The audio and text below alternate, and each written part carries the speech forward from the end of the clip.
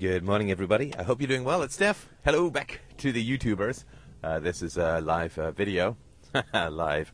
Not quite live, but lively. Let's go with that, shall we?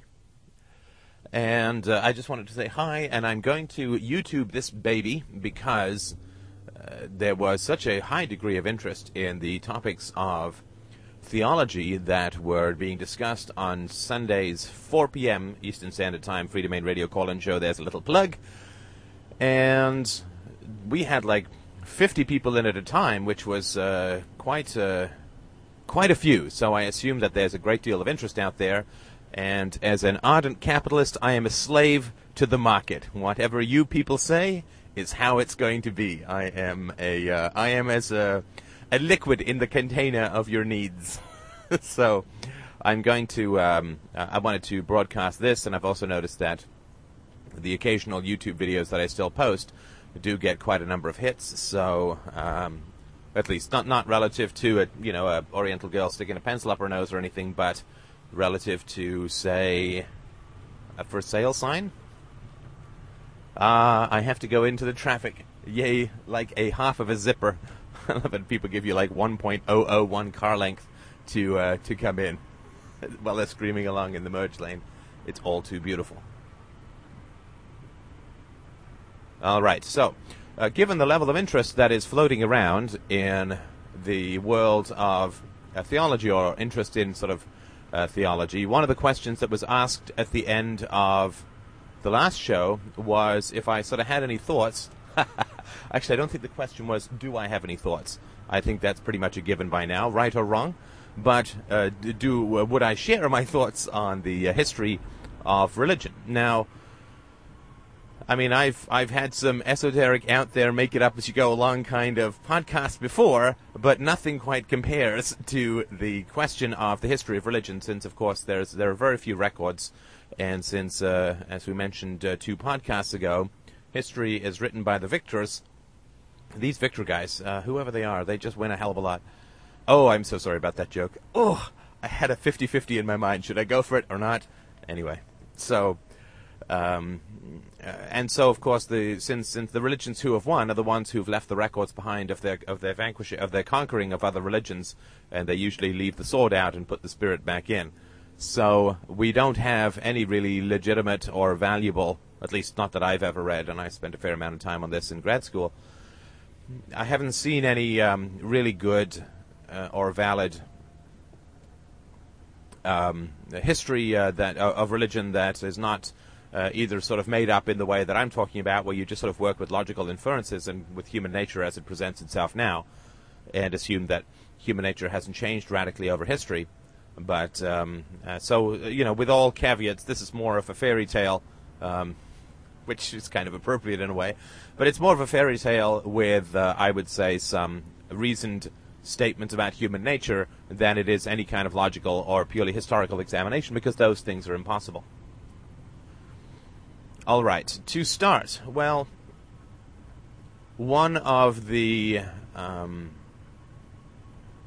functions of the human mind that is really endlessly fascinating, to me at least, is our ability to deny sensual stimuli.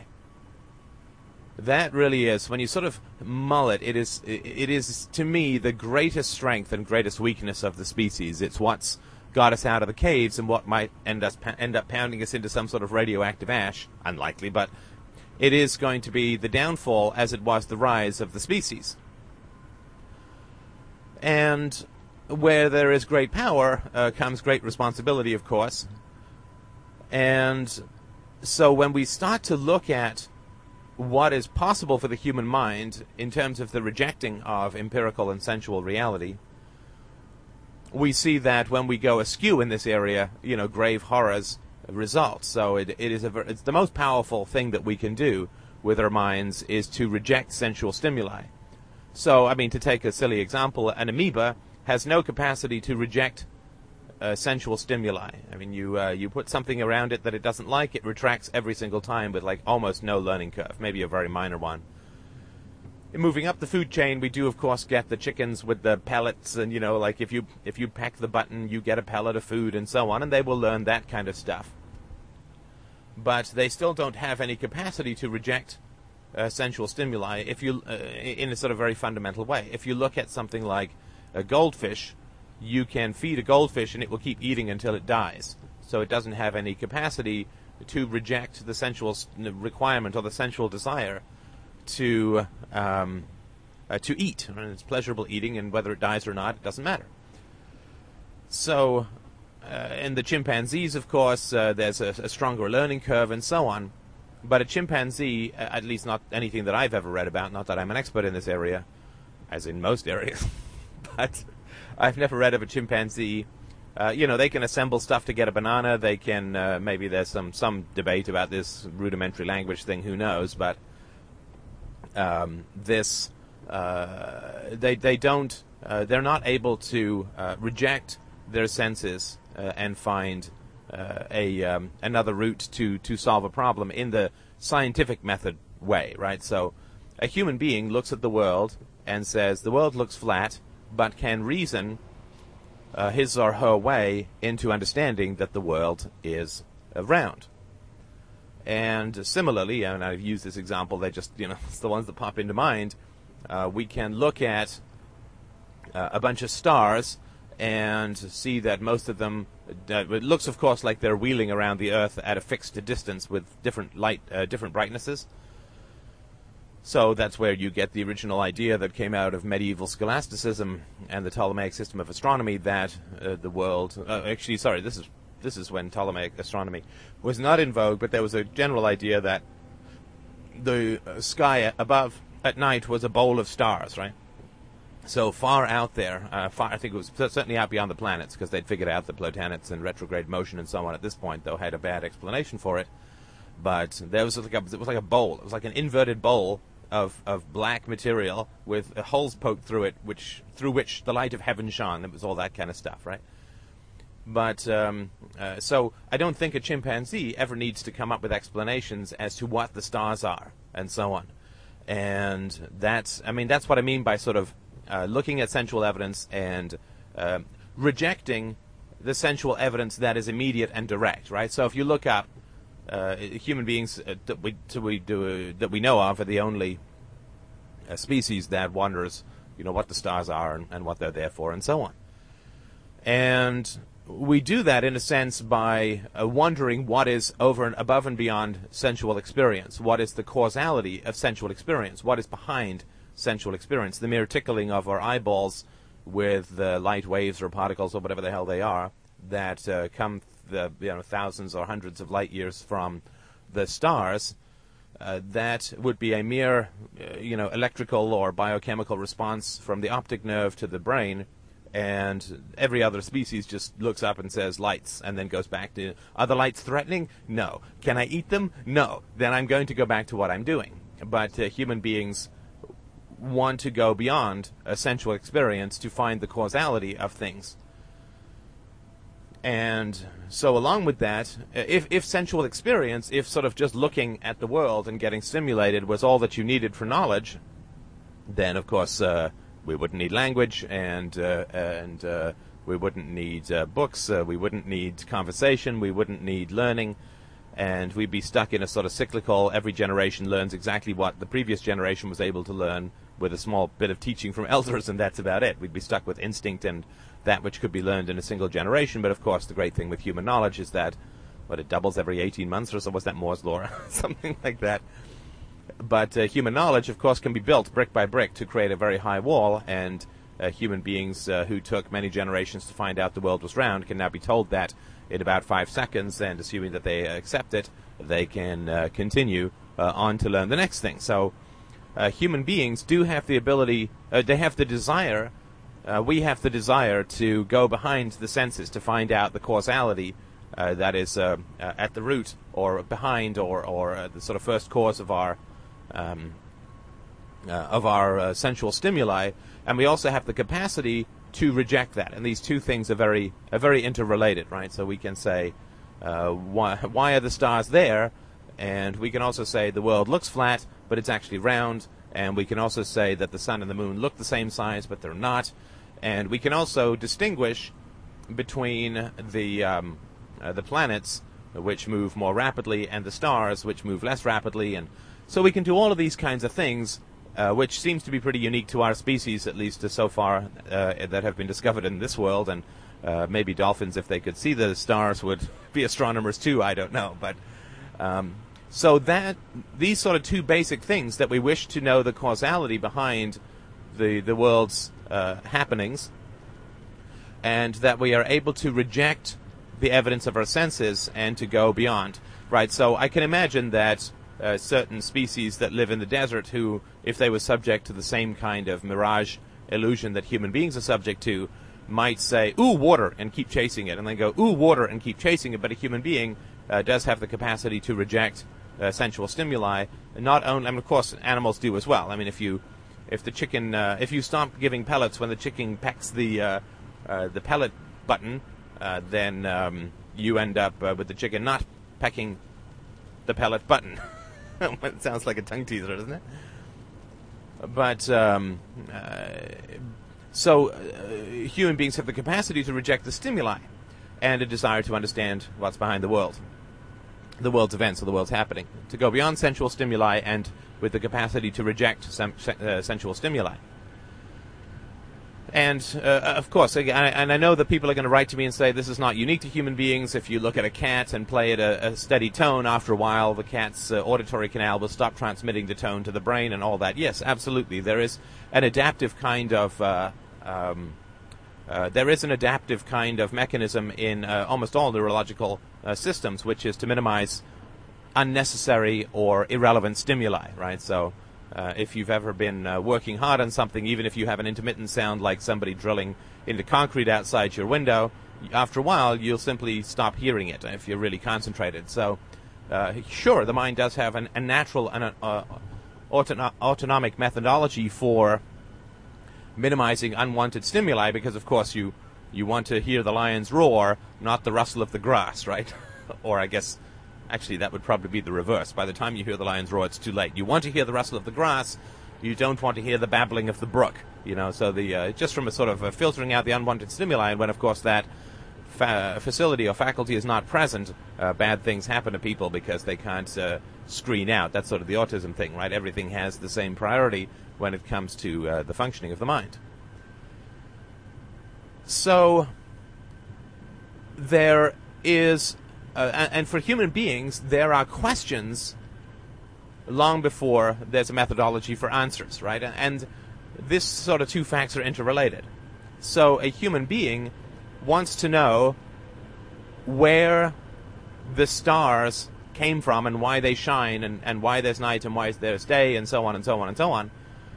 And these questions will arise long before there's any methodology for answering them, right? So why are we here? Why are there stars came around a long time before calculus and higher mathematics and astronomy, and in the sense that you actually had telescopes and so on. So the questions arose long before there were answers. And human beings, whenever you have a question, right? Whenever you have a question, you have one of two methodologies. And the sort of rational philosophy of market anarchism is really at this very early stage, right? Which is why I'm saying we need to let go of everything that came before, because we're only going to be muddying the waters by hanging on to that which came before and trying to build a bridge from error to truth. You really can't. So when human beings have a question, they face one of two ways of resolving that question, or of solving the question. Two methodologies.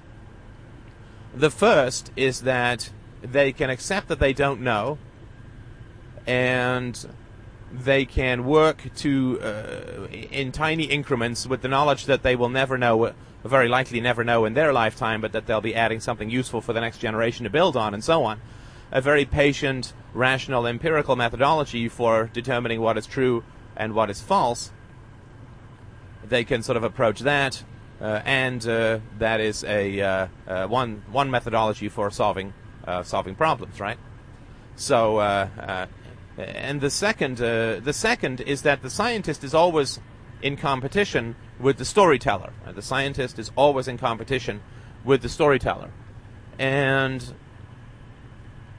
the storyteller, also known as the propagandist, but we won't be that cruel. We'll just call him the storyteller for now. The storyteller will provide an instant and enjoyable answer to the question. So, for instance, in ancient Greece, they were working out and had figured out not only that the world was round, but by sticking stakes into the ground and looking at the shadows at different places, I think in Alexander's empire, they had also figured out that they knew its circumference, and they were pretty accurate, within a couple of percent. So that's sort of one answer, right? What is the world? Well, the world is round, and the world is this size, right? So that's sort of one answer, but it takes a lot of patience, and it takes a lot of work, and it takes a lot of not listening to people who've come before, but rather thinking for yourself. And it takes a lot of extrapolation from personal experience to universals to be able to make that leap, right? So when you are hungry, you don't just make up some food in your mind. I mean, I guess you do, but if you can't get any, but it's not going to make you any better. I remember reading some, and if anybody remembers this, I remember reading some story when I was a kid where the kid said to the mom, they were very poor, and he said, "Mommy, I'm hungry," and she said, "Well, eat a hungry." And the kid was very frustrated, of course, because there was no such thing as a hungry. But if anyone remembers that story, I've always been curious what that came from. I was very young when I read it, so. But you don't just sort of make up food. When you need some money, you don't just sort of make up some money. I mean, unless you're the government. But you actually will sort of go through a sort of methodology of cause and effect and say, well, I'm hungry, so I've got to go to the store, I've got to get some food, I've got to grow some food for next year, I've got to, do this kind of stuff, so I'm not hungry again. So you go through a sort of strict methodology. And if your mom says, if you say I'm hungry and your mom says eat a hungry, you don't starve to death going, that was the best hungry I've ever had, right? So when it comes to sort of bodily needs and so on, what your parents tell you doesn't really mean anything, so why would it mean anything with the rest of empirical reality, right? I mean, so there's a lot of work, and it's laborious, and it's painful, and it can be emotionally very difficult because you're rejecting all of the nonsense that you were told before, and the moment that you tell people or talk to people that what they've been told before is nonsense, they get hostile, and you get in the ire of the authorities, as scientists throughout history have felt. Now that they've been bought by the authorities, they're a little less worried. Of course, when scientists get bought by the authorities, the rest of us get a whole lot more worried. But so this scientific approach is, slow, laborious, painful, difficult, and all that kind of stuff. The only plus is that it actually happens to get you closer to the truth if you apply it consistently. On the other hand, though, you have the storyteller, right? And the storyteller is the guy who's, he's entertaining and he's charming and he's engaging, and often he's got the right look, like that pastor who bought the crystal meth from the male prostitute recently. He had that right wholesome white bread Christian look. I mean, it's 99% of bullshit is aesthetics, right? So you have somebody who's charming and pleasant and certain, right? And certain. And this is what people are, they gravitate towards certainty because, you kind of have to rely on experts, right? So for most people, on the one hand, you have this scientist dude saying, well, I don't know, it's complicated, and the best that I can do is spend years trying to figure out whether or not the world is likely round, right? Just because you measure a curvature doesn't mean that it's not banana-shaped or something like that. But that it's likely round and that conforms with the rest of the round objects we see in the sky and so on. Oh, that was the other thing. The shadow of the Earth slicing across the moon during a lunar eclipse was round as well. That was another clue. But you've got this one guy who's saying that knowledge is going to be slow and laborious and challenging, but it will, of course, be deeply satisfying, and we actually will be conforming our concepts with the reality of how matter behaves and energy behaves, so that's good. And so you've got this guy. Now, on the other side, you've got this charlatan, charming, frightening, whoever, like whatever they're using, whether they're frightening children or charming adults. And there's a lot of seduction as well in religion for women, right? Because, I mean, the religious people know they have to get a hold of women. It's one thing that libertarians don't I think get quite as much. That it's all fine to talk to sort of 45-year-old men, but if you really want to change the world, you have to talk to the women, because the women are the ones who give the first instruction on the world to the children, and mostly, And that first impressions can be fairly long-lasting. So that's one of the reasons why I've dragged Christina in and we talk about relationship issues and so on. To be broadly stereotypical, there is a great deal of value in that for women. So, and men. And, kudos to the sensitivity of the men and the rationality of the women. A lot of them are blowing away my stereotypes, but... So on the one hand, you've got this guy, scientist guy, says it's going to be difficult and it's going to be horrible and it's going to be challenging and and people are going to dislike you, right? Because you're questioning the sort of social norms. And every scientific methodology has an impact on society. You can't have a scientific methodology without that scientific methodology proving that religion is false, that there's no such thing as countries, that leadership is nonsense, and that the violence is bad. Because, there's an implicit thing in the scientific method that you recognize no authority but the senses and reproducibility and rationality, and you don't use violence to resolve disputes, and blah, blah, blah, blah, blah. Anyway. And, of course, you say that things that don't show up in the senses and don't conform to reason aren't valid, and the countries don't show up in the senses and surely don't conform to reason. So everything that occurs within the scientific method has an implicit criticism of very many social institutions. And... so that's on the one hand. On the other side, you've got, Joe Charming storyteller guy who says, the world was created with a bowel movement from the great intestine, or, the world was created in 6 days from God, although there was no such thing as days at the time, and there was nothing, and God created light, and there was still nothing, but you could see it, right? All this kind of stuff. And people sort of look between these two people, right? The scientist and the storyteller, and they say, which should we go with, right? Which is more pleasant, and and the scientist says that your life has no meaning that is external to yourself, right? The scientist says that you have no meaning that is external to yourself, and the philosopher, who's rational, certainly does. And there's no puppet strings out there giving us meaning in the world, and. But the storyteller will say, you are part of a great cosmic drama, and this deity is totally obsessed with you and loves you and cares about you and so on, and also when your beloved ones die, you'll join them in another realm, and so there's basically he's a pusher, right? This is exactly like a drug pusher, and it gets you hooked with easy highs, and then you're his slave, right? There's a downside to the storyteller, folks, right? Of course. The storyteller that we most hear from these days is the one in the West. It's the one sort of political and democratic and voting and freedom and so on. That's the storyteller, as I was talking about with the Mark Stein article about a week and a half ago. Actually, almost two. It was 2 Sundays ago. But, there's a price, right? Because once you believe the storyteller, then you become addicted to the story. This is one of the things, especially because the story from the religious standpoint involves meaning and so on. So... human beings have questions. These just arise from our nature, right? I don't know what the cause of the questions are, but I can certainly trace the effect in a logical manner. That people have questions and they want answers, right? And they feel uncomfortable without having answers. And I don't know whether people feel uncomfortable without having answers because of conditioning or because of our nature. I don't know. I would assume that if you have if you have a question that you want answered, you're going to feel less good not having an answer than having an answer, right? And any want that is satisfied feels better than a want that is unsatisfied. But answers are very hard to come by. Certainly it was like 25 years of thinking for me to come up with anything useful. 24, maybe 23. So answers are very hard to come by, and they take a lot of rigor and a lot of emotional roller coastering, and a lot of... they have very personal effects, as I've sort of always talked about in this show.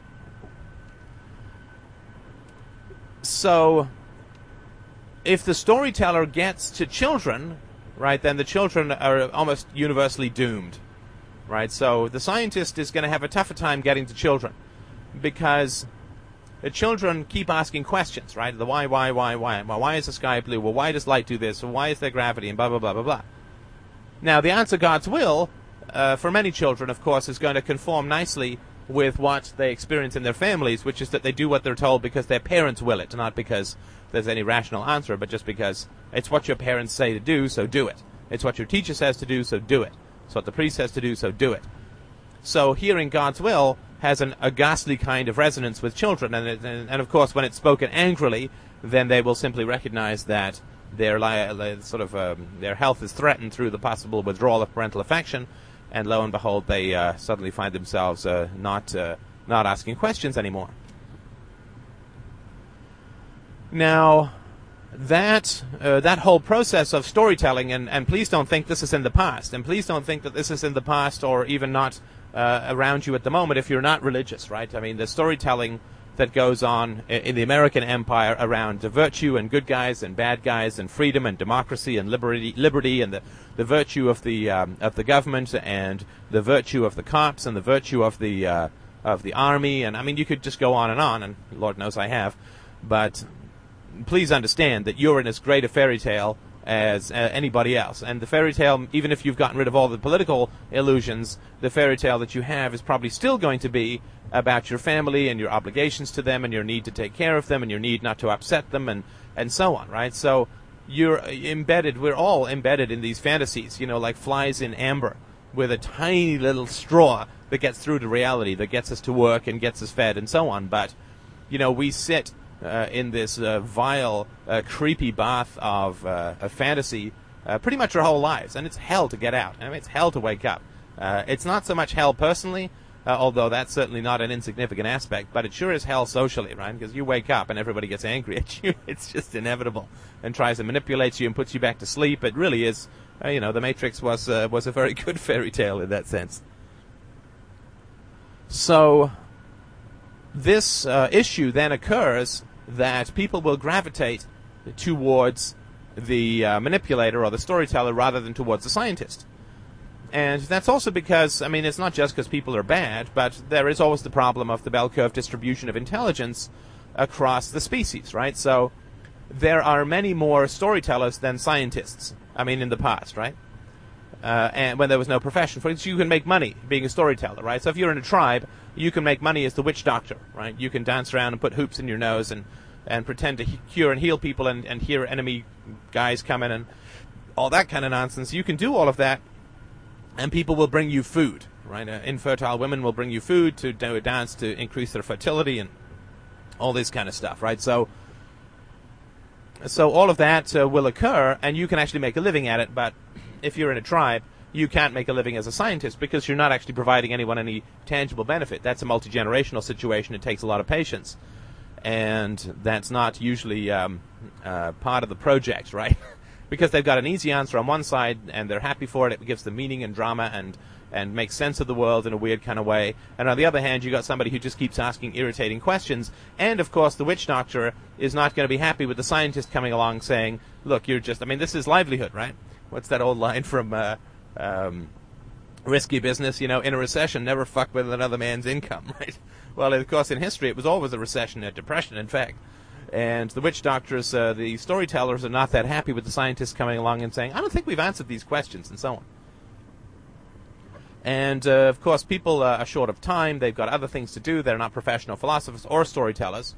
So all this sort of combines to create a situation where there is a natural gravitational pull towards storytelling rather than science. And that has something to do with the history of religion for sure. Now, it's not the whole truth, because there's a lot of misery and contradictions that are sort of bred to the bone within this realm of storytelling versus science, right? Because people have to end up being split. They do some things rationally and empirically, like grow their crops, right? It's okay to have the witch doctor for when you have things that you can't answer or can't fix, but it's quite another. You don't sit there all in a circle in your tribal village saying, we're going to just pray for crops, for food to rain from the sky, right? So there's this very great split, which, causes a lot of misery and unhappiness, just as me not having my coffee sip does. One moment.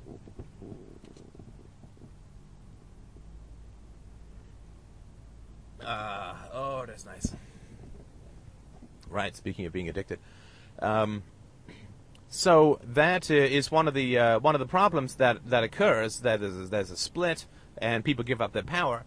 And of course, the other thing that happens is when you, as I've talked about before, when you create an external agency like a god or something, who is sitting up there in the sky and organizing everything in Earth, then what that does is it tends to massively increase the power of the rulers, right? And that's a very bad thing for everyone as a whole, because then you get this horrible symbiotic parasitic relationship, symbiotic with each other, parasitic on the rest of the tribe, between the rulers and the priests, right, which we've talked about before. I don't think there's any real need to go into it now. So there is this gravitational pull towards these answers, right? And you can see the complexities that come out of this is pretty funny, right? So there's, I think it's in Hinduism or something, where it's like the world sits on an elephant, the elephant sits on something else, and that something else stands on a turtle, right? And of course the classic question is, well, what's underneath the turtle, right? And the priest, there's an actual priest who would say, no, it's turtles all the way down. Which, of course, is kind of funny, right? It's how we deal with the problem that we talked about in Pearl Harbor and Patriotism with agnosticism, infinite regression, or an acceptance of infinity. So there is lots of problems, and you get easy answers, but it stagnates you, right? So when you make up an answer, you get sort of an instant relief from the discomfort of questions, but it totally stagnates you, right? You can see this sort of 2,000 years of Chinese civilization and no progress at all. The gross national product at the end of the 2,000-year period was pretty much the same as it was at the beginning. So when you accept easy and silly answers for things, you gain an immediate relief, but you completely stagnate yourself. And as a society, which of course doesn't exist, this makes no sense. But for each individual, the discomfort of going against prevailing opinion, even if you're not actually killed for it, which most times you were, the emotional discomfort of going against prevailing opinion for the sake of putting knowledge down, which will probably be burned and defamed as heretical when you die or while you're alive, and even if somebody else picks it up, it's still going to be baby steps towards a marathon. The individual incentive to rock the boat is minimal, and the danger and negative... Right, so just from a pure cost-benefit analysis, there's really no point, right? So I posted something on the board about a UCLA student getting tasered because he wore a hat. And people are like, oh, man, we should have... I can't believe all these students stood around and intervened. And it's like, well, they didn't intervene. Well, of course they didn't intervene. Why would they? Who would? I mean, I wouldn't. The crazy thing to do that would be, right? You could get shot. You certainly will be arrested for assaulting an officer and get a couple of years in prison in the rape rooms. And you'll have it on your resume. You'll be a felon. You'll never get a decent job. I mean, forget it. Forget about it. I mean, what's the point? It's not going to change anything. Right? The thing that you change the world with ideas, not with thumping cops, right? That's why I'm still on this side of the bars, right? Whether it's justification or an intelligent way of doing things, we don't know. But the cost-benefit analysis for rejecting the stories and going for science is really pretty. It's a pretty tough calc to make, right? And nobody really makes it. And the only time that it really did occur, of course, was when millions of people were getting slaughtered in religious wars, and the death count for religious wars was getting close to 1 billion. Then things began to shift a little, and the cost-benefit began to change a little, and people began to say, okay, well, maybe science. Maybe we'll listen to these science guys we've been killing for the last 2,000 years and see maybe their approach is going to be a little better, right? I mean, people don't. Societies generally don't change till they hit rock bottom, and so I don't assume that our ideas here are going to, initiate change. But what they will do is they will help manage change, right? So change is good, but you need to know how to change for the better. And of course, if people imagine or believe that our society is going to mess up because of freedom, then it's not like additional freedom is going to help, right? But so this sort of conflict between the scientist and the storyteller is very central, and the earlier that the storyteller gets a hold of the children, the easier it is to get them to swallow all of this nonsense, right? Especially when you put things like hell and so on in there. So people do have a natural desire for answers, and they also have the capacity to reject the senses, which is our greatest strength, as I said, and our greatest weakness. In our greatest strength, it allows us to say that the world is round and not flat, despite the fact that it really, really looks flat. I mean, there's no mountain high enough, maybe the top of Everest, but there's no mountain high enough that really makes it look round. It's not like a plane, where you see a very slight curvature when you're high enough. Pardon me. So that whole issue, that whole question, then becomes more complicated by the fact that because people can reject their senses, they can both believe that the world is round and not flat, and also believe that gods exist without evidence. Right? So the very rejection of sensual evidence that makes science possible also makes religion probable. Right? I mean, this is the challenge of the species, so to speak. This is why philosophy is the most essential science. So just because we can reject our senses and say the sun and the moon are the same size, the stars, that we rotate around the sun, and the stars don't rotate around us, and the sun is another star, and all this sort of basic things that took human beings tens of thousands of years to figure out. Of course, they're only basic because somebody figured them out for me, right? So, apologies to all the dead people who helped figure that out. Probably way smarter than I am. But because we have the capacity to reject sensual evidence, we also have the capacity to reject a lack of evidence. Boy, there's a horrible sentence. I apologize. I'm sure you get the idea, though, right? Science and religion, they have the same root, which is the rejection of evidence. The rejection of direct sensual evidence, right? That both allows us to understand that the world is round, and also it allows us to gives us a justification to imagine that gods and devils and so on all exist. And that, of course, creates some great challenges, which I think, where are we at now? 36 minutes. I think we will get to those this afternoon. This is not going to be a single podcast talking about the history of religion. But next I'd like to talk about the sort of specific and more immediate provocations for religious mindsets, and also talk about some evolutionary ways in which religious ideas grow and change. Thank you so much for listening. As always, I will talk to you soon. And, thank you for my donations yesterday. I look forward to more. I really, really appreciate it. Thank you so much.